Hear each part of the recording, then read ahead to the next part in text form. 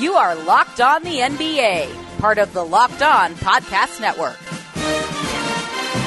And welcome. You are Locked On to the NBA. My name is Nick Angstead. I'm the host of the Locked On Mavericks podcast, and joining me, I guess me joining him, as always, David Ramil from Locked On Heat. David, what you got for me?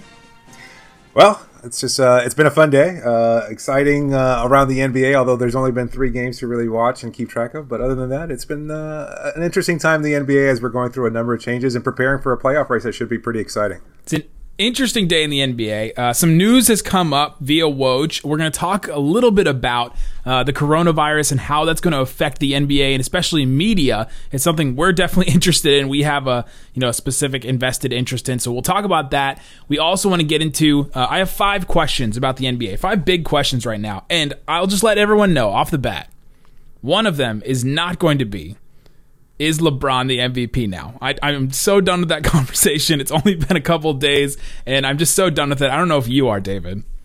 We talked about it a couple weeks ago, I think, when the buzz started building about LeBron as a potential candidate for the MVP. And it's not to say that he doesn't have a case. He just doesn't have a strong enough case to usurp Giannis Antetokounmpo, who's clearly been the league's best player. And I happened to mention this last week after watching Miami beat the Milwaukee Bucks in a game where Giannis was limited offensively and he couldn't do much at all, and the rest of the team responded in kind. He is such a factor for their success, which has been incredible. They've had such a great regular season, and without him, they just aren't the same kind of team that's been dominating all season long. And so to me, that's such a strong factor in why he is the league's best player. Yes. And there's been so many different takes and so many different reasons why LeBron should be. And if you're starting to use, tragedy to make a case for LeBron, I don't know. That's weird. Yeah. I don't know if that's it. That's not it for me. So, all right. But on today's show, we are going to get into the Bucks that you mentioned, Bucks in the East. Who is the best team to buck the Bucks in the East? And then we'll talk about the Lakers a little bit. If they're the front runners for the title, we won't get into MVP, obviously, but talk about the Lakers and who maybe could take down them. The Rockets right now are in a weird kind of slump. We'll talk about them. And then we want to get into the 8th seed.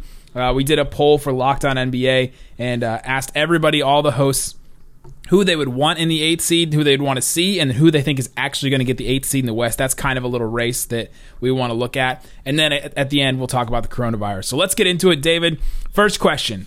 Who has the best chance to beat the Bucks in the East as of right now? Let's say the playoffs started today. Yeah, well, I would assume that you're implying that Philadelphia wouldn't be healthy because they're still without Ben Simmons, obviously, right? So, are they going to be healthy, though? These things are lingering. Ben Simmons, it seems like the injury is lingering. I don't know if they're going to be healthy by the time the playoffs start anyway. I mean, it is, a month or so, 2 months away. Yeah, no, I mean, that's a strong point there. And if that's the case, then I don't think Philadelphia has enough talent to usurp the Milwaukee Bucks. I'd have to make a pretty strong case for the Miami Heat. I think they have the personnel right. Part of the reason why they made the midseason acquisition of Andre Iguodala and Jay Crowder was to get a couple versatile wing defenders that could switch on to Antetokounmpo, make things difficult for him as he tries to get to the rim as easily as he does. And so they have a pretty strong case. You also have to look at the Toronto Raptors. While they're not necessarily struggling a little bit, they have won 3 in a row, but they lost that losing the win streak that they had, and they haven't quite looked as sharp as of late. But they have the championship experience. And you look at Boston, obviously they make a pretty strong case too. I think those are the 3 best teams there if Philadelphia is not healthy. Of those, maybe I'm seeming a little biased, but I really do think that Miami has a pretty good chance of beating the Bucks in a 7-game series. Not necessarily of representing the East in the finals, although it seems like that would be the likely path for them. But as far as a 7-game series is concerned, I think Miami has the personnel to actually make things difficult for Milwaukee. I mean, maybe they were counting on a little bit too much on guys like Chris Middleton and Eric Bledsoe and maybe even Brook Lopez not hitting their outside shots. But if you can limit Antetokounmpo and take him out of the game as easily as they did, and Bam Adebayo does a phenomenal job of being able to switch on at Antetokounmpo, and you look at that incredible defensive presence, they have a pretty strong case. I think as strong a case as anybody in the East. They're the only team to beat the Bucks twice, too, right? Like, Absolutely. You're not just saying that because you're the Locked On Heat host. They're the only team to beat them twice, and I think that matters. I think beating them in the regular season matters a little bit, and I think that Bam is just the key to that. Watching those 2 games and seeing the way that Bam can sort of you can't necessarily take Giannis out of a game, but you can limit him to the point that makes Eric Bledsoe have to step up a little bit, makes Middleton have to step up and make some big shots. And they've delivered a lot this season, but we've seen time and time again that those guys not be able to come up big in huge games. Against the Lakers recently, they had another loss recently that you just see that those two guys are just not able to get you buckets when you really, really need them. Right. And that's what matters. When you take in the playoffs, you can take away a couple things here and there, and then other guys have to step up. And that's why, combinations like Kawhi Leonard and Paul George are so important, because you have the other guy to step up when, Kawhi maybe gets taken out or even if he's limited.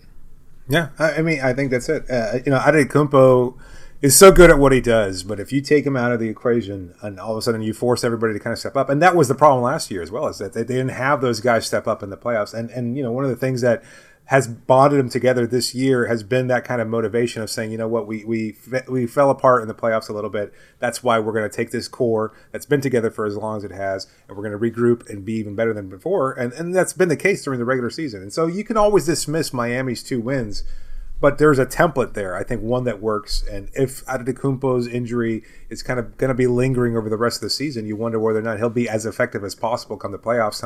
It's a long grind. He's going to go through some problems there, and you wonder if during a 7-game series, any team might be able to figure out a way to stop him in time. And, Mike Budenholzer historically has not been able to make the kind of adjustments necessary for any head coach, and that's always been the knock on him, is that he doesn't have the kind of flexibility as far as his rotations are concerned to make adjustments during a 7-game series.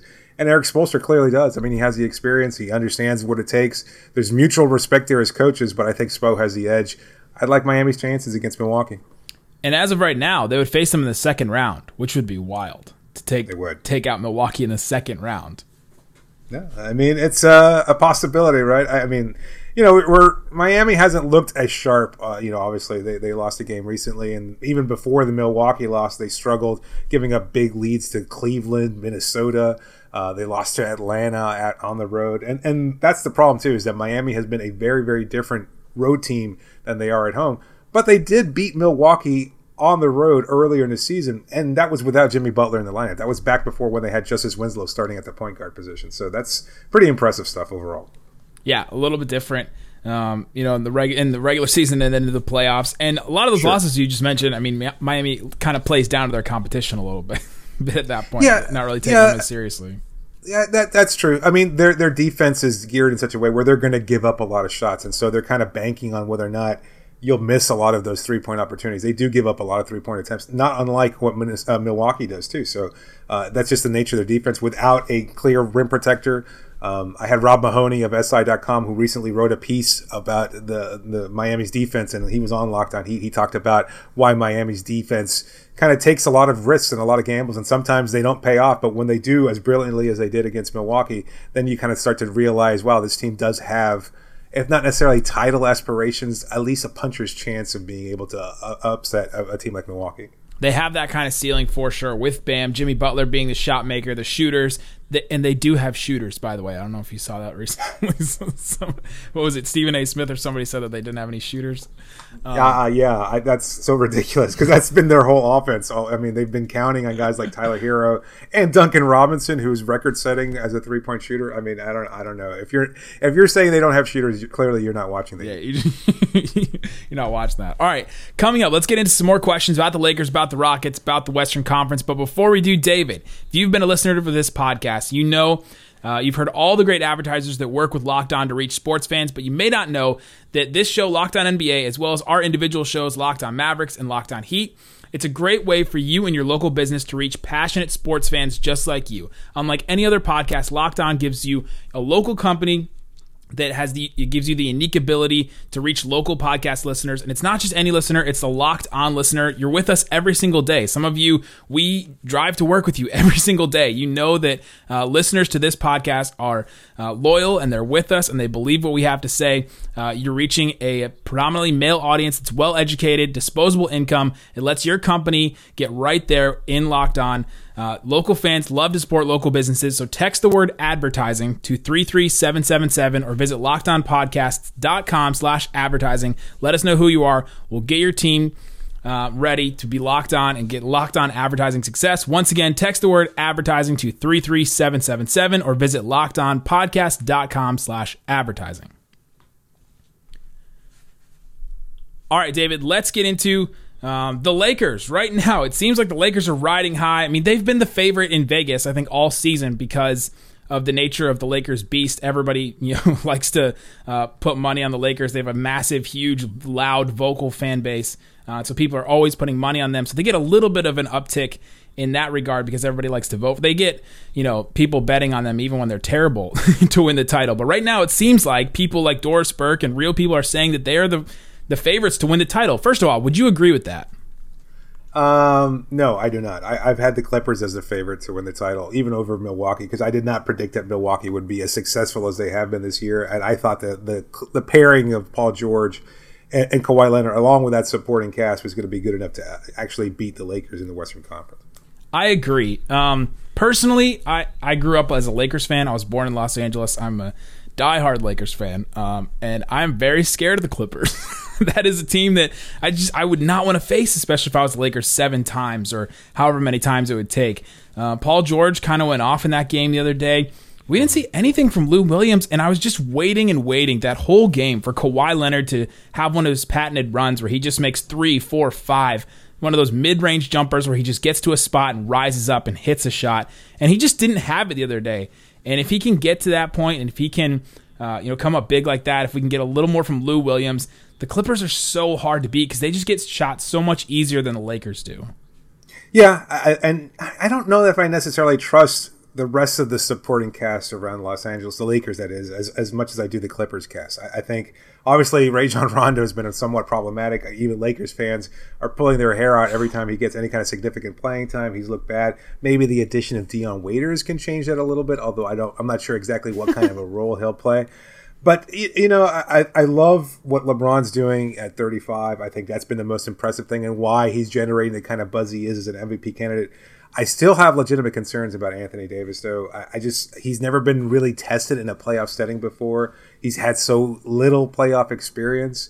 You wonder how he's going to be able to find the kind of, find whatever it takes in order to come up in those kind of difficult situations.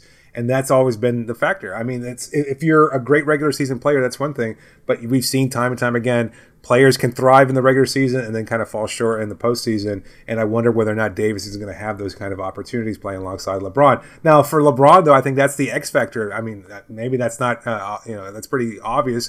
But the reality is that you're seeing him push this team further and harder than ever before because I think this represents his last chance at a legitimate title chase. I think this team is going to be good for a while, but I don't know that he's going to continue to be as good next season and beyond as he continues to age.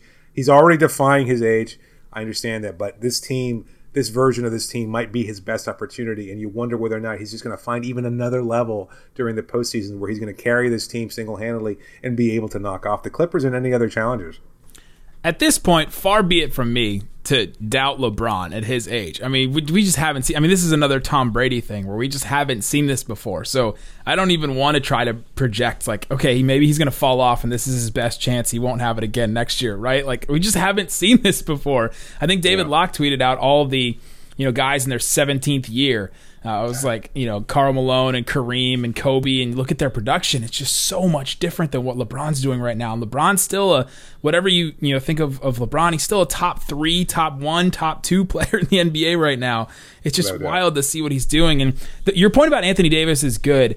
LeBron has been really trying to empower him all year, whether that's with words or with his play on the court and trying to put him in the best position to succeed. Even after the game against the Clippers the other day, they were doing the interview and AD comes up during the post-game interview and kind of like runs into him kind of playfully, and LeBron goes, "This is a superstar right here. Like, this is the real superstar." And he's trying to empower AD to be that guy. And wasn't it at the beginning of the season, preseason, he said that Anthony Davis is going to be the MVP. Like, I'm going to make Anthony Davis the MVP. And he's been trying to do that so much. He knows that he's the key to get them through a couple playoff rounds like that.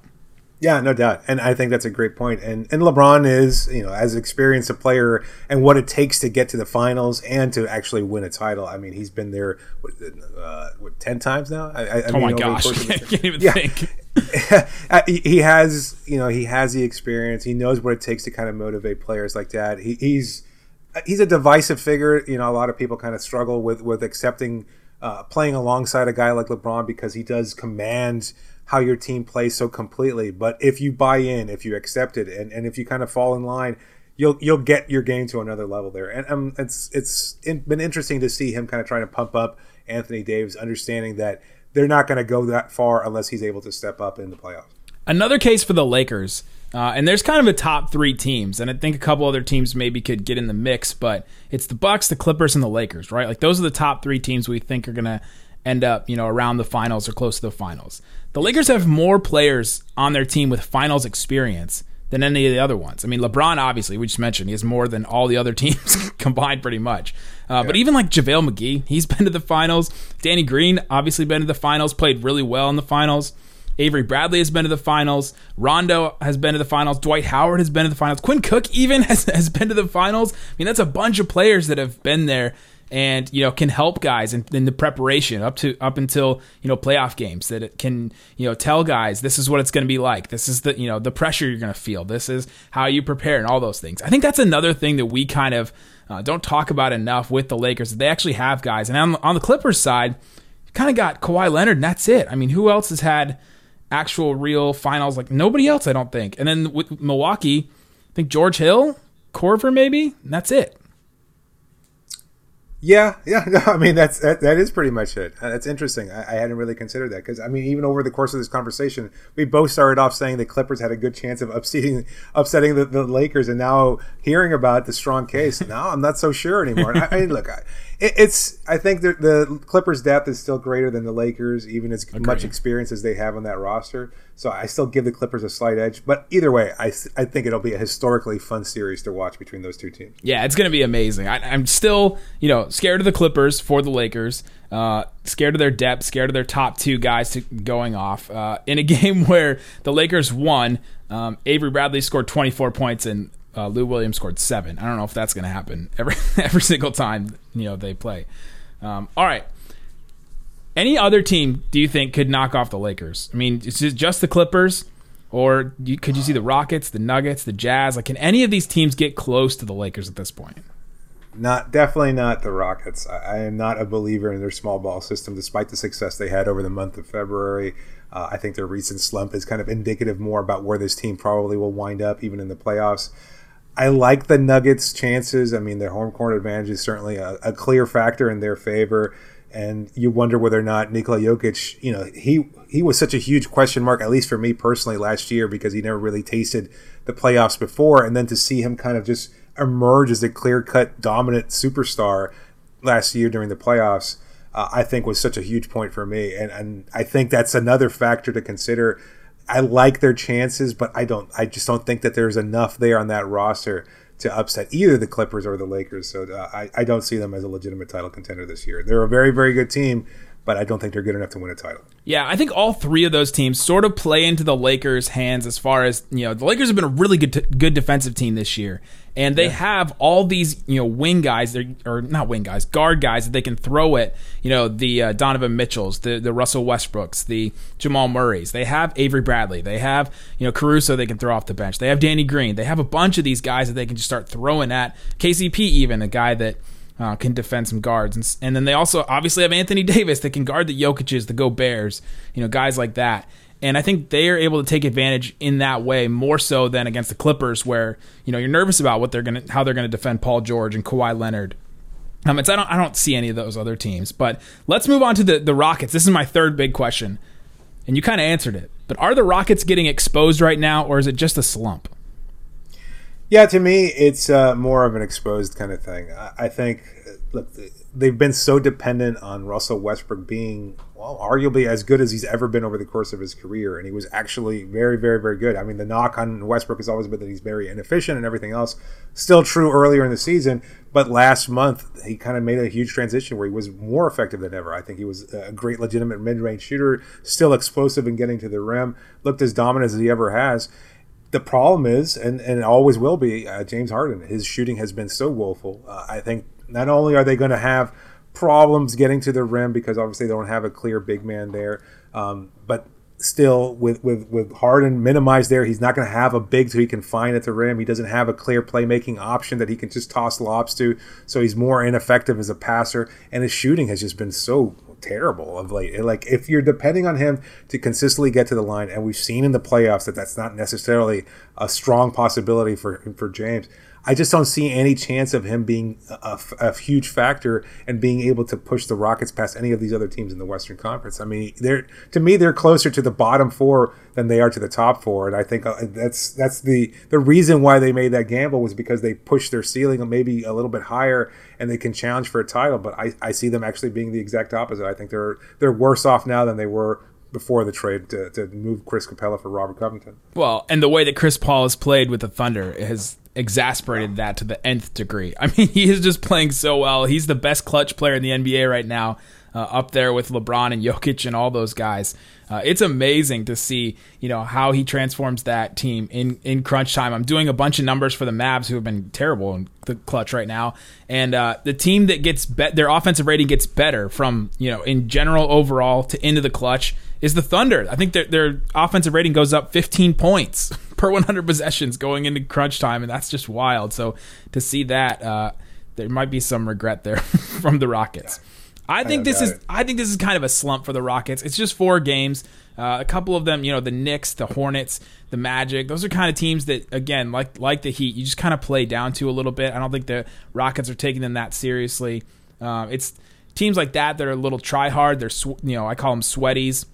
They can they can out hustle you a little bit, and the Rockets can get out hustled if they're not trying, because their whole thing now is you have to try super hard. They're taking on Russell Westbrook's mentality of, try every play, have to go after every rebound, because they have to. They don't have a guy that can just stand up, like he said, and, grab a board. So I think it's a slump. I still don't think that, even with Clint Capella, they weren't going to be a team I would pick to go pretty far, in the Western Conference. I think both the LA teams are better than them. I think Denver and Utah are right on, they're right up there with them, and I think Dallas is even going to threaten them, to a degree.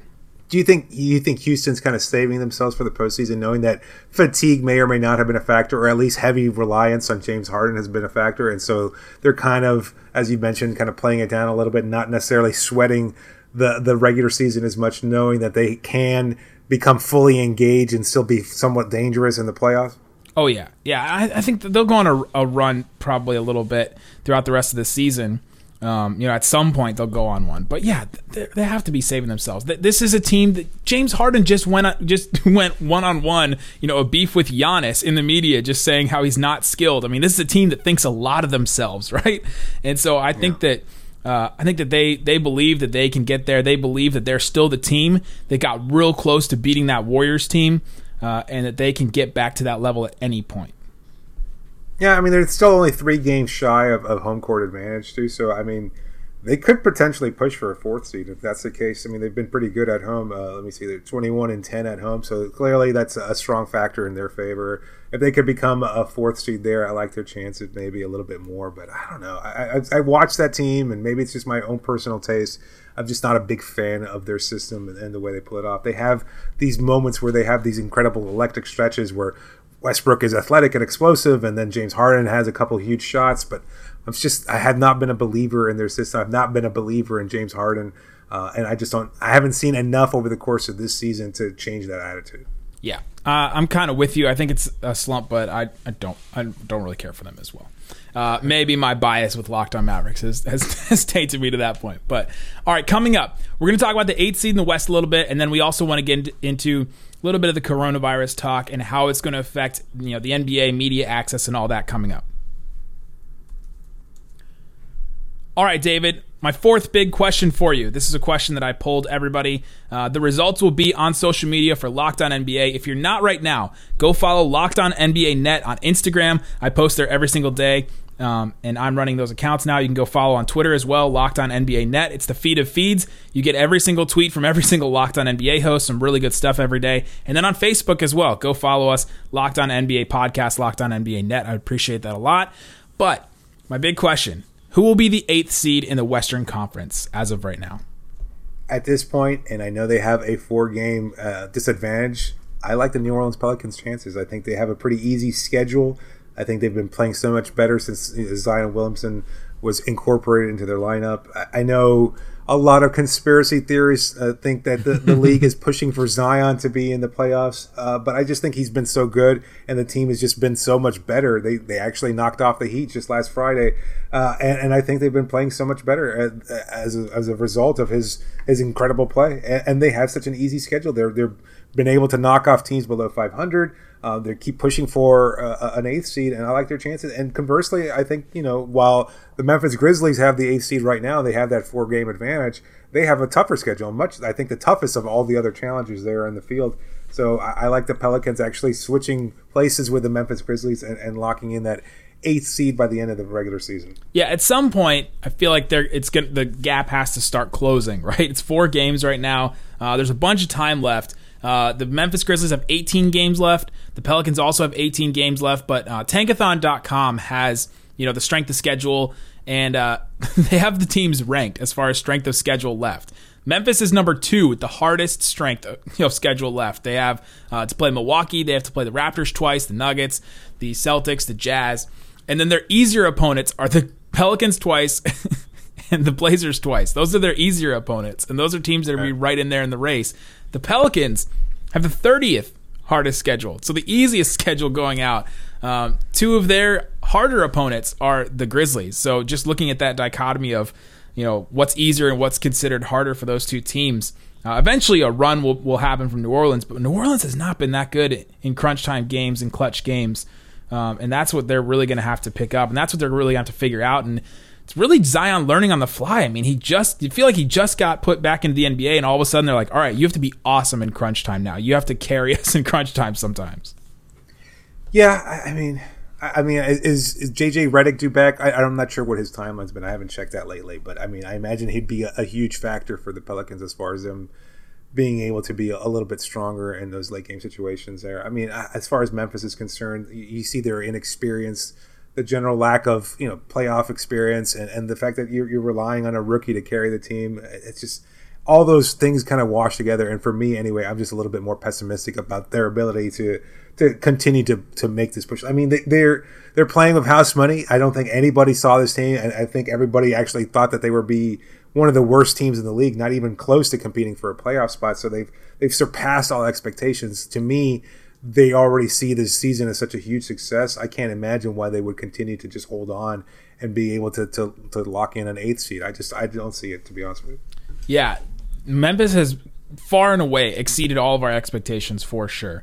The other question that I posted for everybody was, who do you want to see in the 8th spot? For me, I think it's the Pelicans again. I mean, the Lakers, Pelicans, there's so many storylines there. There's Zion, LeBron. There's, all the young Lakers that are coming back to play against, the Lakers. And there's just too many storylines there to pass up. Yeah, the Brandon Ingram revenge tour. I mean, that would be pretty funny. I think the Zion Williamson, LeBron, the future and the past, I think that would be a very exciting series. So that's pretty clearly what I mean. No knock to Grizzlies fans; they've been a great franchise for a number of years here, and they deserve whatever a success they've gotten this season. I think the Pelicans would be a more exciting matchup for your casual fan. The wild card there is LeVar Ball. If we can get LeVar Ball back for playoff basketball, there's at least something there that's going to happen. So anything can happen at that point. All right, let's finish up with this. Reporting from Adrian Wojnarowski, Brian Windhorst today, quote, the NBA is planning to limit locker room access to only players and essential team personnel in wake of coronavirus. Teams are also instructed to create 6 to 8 foot distance between players and media in availability sessions outside of locker rooms. So bring your boom mics with you. That last part I added. David, why is locker room access important, and how is this going to affect how you cover, how I cover, how everybody covers the NBA now? Well, I think you're going to get a lot less information, a lot more, less personal information that you can get from reaching out to these players and meeting with them. And look, you see locker rooms, you see players at their rawest, whether after a win, when they're, you see great chemistry and everybody's so excited, or even after a loss, where you can tell the guys that are taking it most difficult, and whether they actually feel like they had a bad game or things of that sort. They are so open and honest in those moments after a game, especially after a loss, that not having that access to me, it's going to be so difficult trying to get those stories, because that's where you really see the bare bones of what a team can be. And to me, you're going to have them trot out into a podium or maybe even a large scrum, and you try to jockey for position. You can't ask the right question. You get some reporter that doesn't have much experience, and he's going to ask a stupid question. And it's scrums are not ideal for getting that kind of information. Whereas in a locker room situation, you can get a guy that's getting dressed and on his way out of the locker room, and you might be able to sidle up to him and get a real good in-depth conversation on a personal level about a win, a loss, about their individual progress, about what they see of the team. And that makes for some great stories, not just great reporting, but you can actually craft that into a really good story. It makes for great content on our podcast. And I think that's a huge thing then. And conversely, now, without that kind of access, you're just going to get really formulaic answers. I think they're going to be really just standard answers that they're going to try to get away from the media scrum. They don't want to be part of this. By and large, they just had this incredible experiences. They have this adrenaline pouring through them. Most of the time they don't want to be sitting down there answering your questions in a scrum or in a podium or anything like that. And I think afterwards it's gonna be difficult just to try to envision getting these kind of stories and getting the players to open up and things of that sort. Sometimes you catch them in a good moment in a locker room, and that changes a story completely, and you really get to understand the players on a personal level, the team on a deeper level. And without that kind of access, I'm kind of worried about being able to access and have the kind of information to craft those stories. Yeah, a single game maybe won't yield the results of, okay, well, why is locker room access important? Like maybe a single game wouldn't tell you why that's important. But if you're going 41 games, if you're a beat writer, you're there literally every single game. That's eventually you're going to build up, a relationship with a player, to the point where you can get those stories that you're mentioning. And so it's not necessarily about one specific game. And people say, wow, those media scrums never yield any good results. It's all about the work and kind of, building that. And it's just so much work to go into, one source or one, story with a player. And so I completely understand your point there. David, what do you think about the people that say, a la like Senator Palpatine, Emperor Palpatine, that once it goes to this level, that there's this distance, or that all of a sudden the players don't have to answer questions or allow media into the locker room, that once it gets to this point, they'll never relinquish that back again. Like they'll never give that access back again. What do you think about people that are worried about that? I think it's a legitimate concern. Like I said, I think players are mandated to be available either pre or post game. That's standard NBA policy, and they don't always adhere to it. I mean, again, they have learned how to navigate the confines of a locker room pretty easily, where they don't make eye contact. They get dressed before you're available to the locker room and things of this sort. So they try to escape, coming to media. Again, I understand why. I mean, a lot of the time they don't want to talk after an incredible, athletic experience like that. So I get it. I have some concerns about it. I don't think that they'll be able to go back to that completely. I don't think that they'll just say from now on we'll never have locker room access. I just think I think it is going to be reduced, though. I think they're going to try and cut down, and this is something that the players or associations have been making a point for a long time, that you get a lot of guys just kind of standing around in the locker room. A lot of reporters are standing there and not necessarily asking questions or getting stories, and so you wonder, why do they have access in the first place? So there's always been some blowback from players about to reduce media there. And look, I understand it's an invasive process. You have guys getting out of the shower trying to get dressed, and all of a sudden you have 6 microphones stuck in their faces. That's not exactly a comfortable experience for any human being. At least I don't think so. So I understand why there are concerns there, but like I mentioned before, I think that once they are in a comfortable setting and they're willing to talk, you can get some really good stories there. So I lament that that's going to be lost to some degree over the next few months.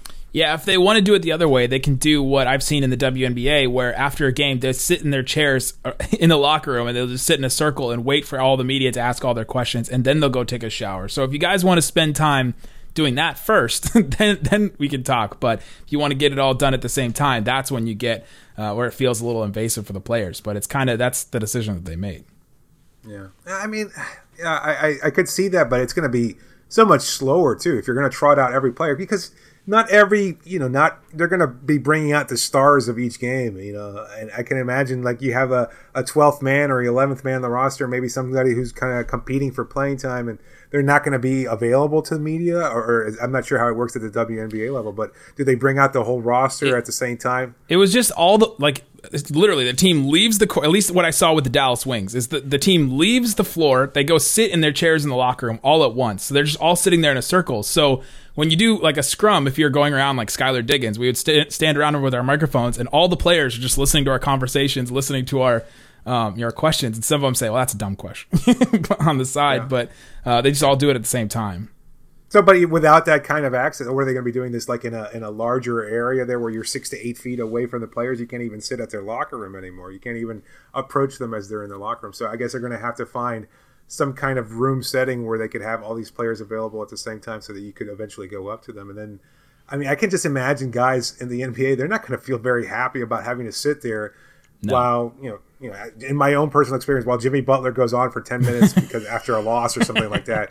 And you're going to want to go hop in the shower, and you're going to be like, oh, come on, wrap it up, Jimmy. I'm kind of in a hurry here. I've got a date tonight or something like that. You don't want to be stuck there waiting for these answers to go out. And I mean, that's just the reality. It's not a perfect system. I'm not sure that there's a solution. I understand why they have concerns for the players' health, but I'm also a little disappointed to see that we're going to get to this point, and that, again, we're going to lose a lot of the access that we've come to get used to. Yeah, absolutely. There you go. That's David and I got for you today. Guys, we appreciate you listening. Again, subscribe to the podcast on Apple, Spotify, all those kind of platforms, and you can listen to Locked On Mavericks podcast anywhere you get your pods, as well as the Locked On Heat podcast. Guys, thanks so much for listening. Peace out. Boom.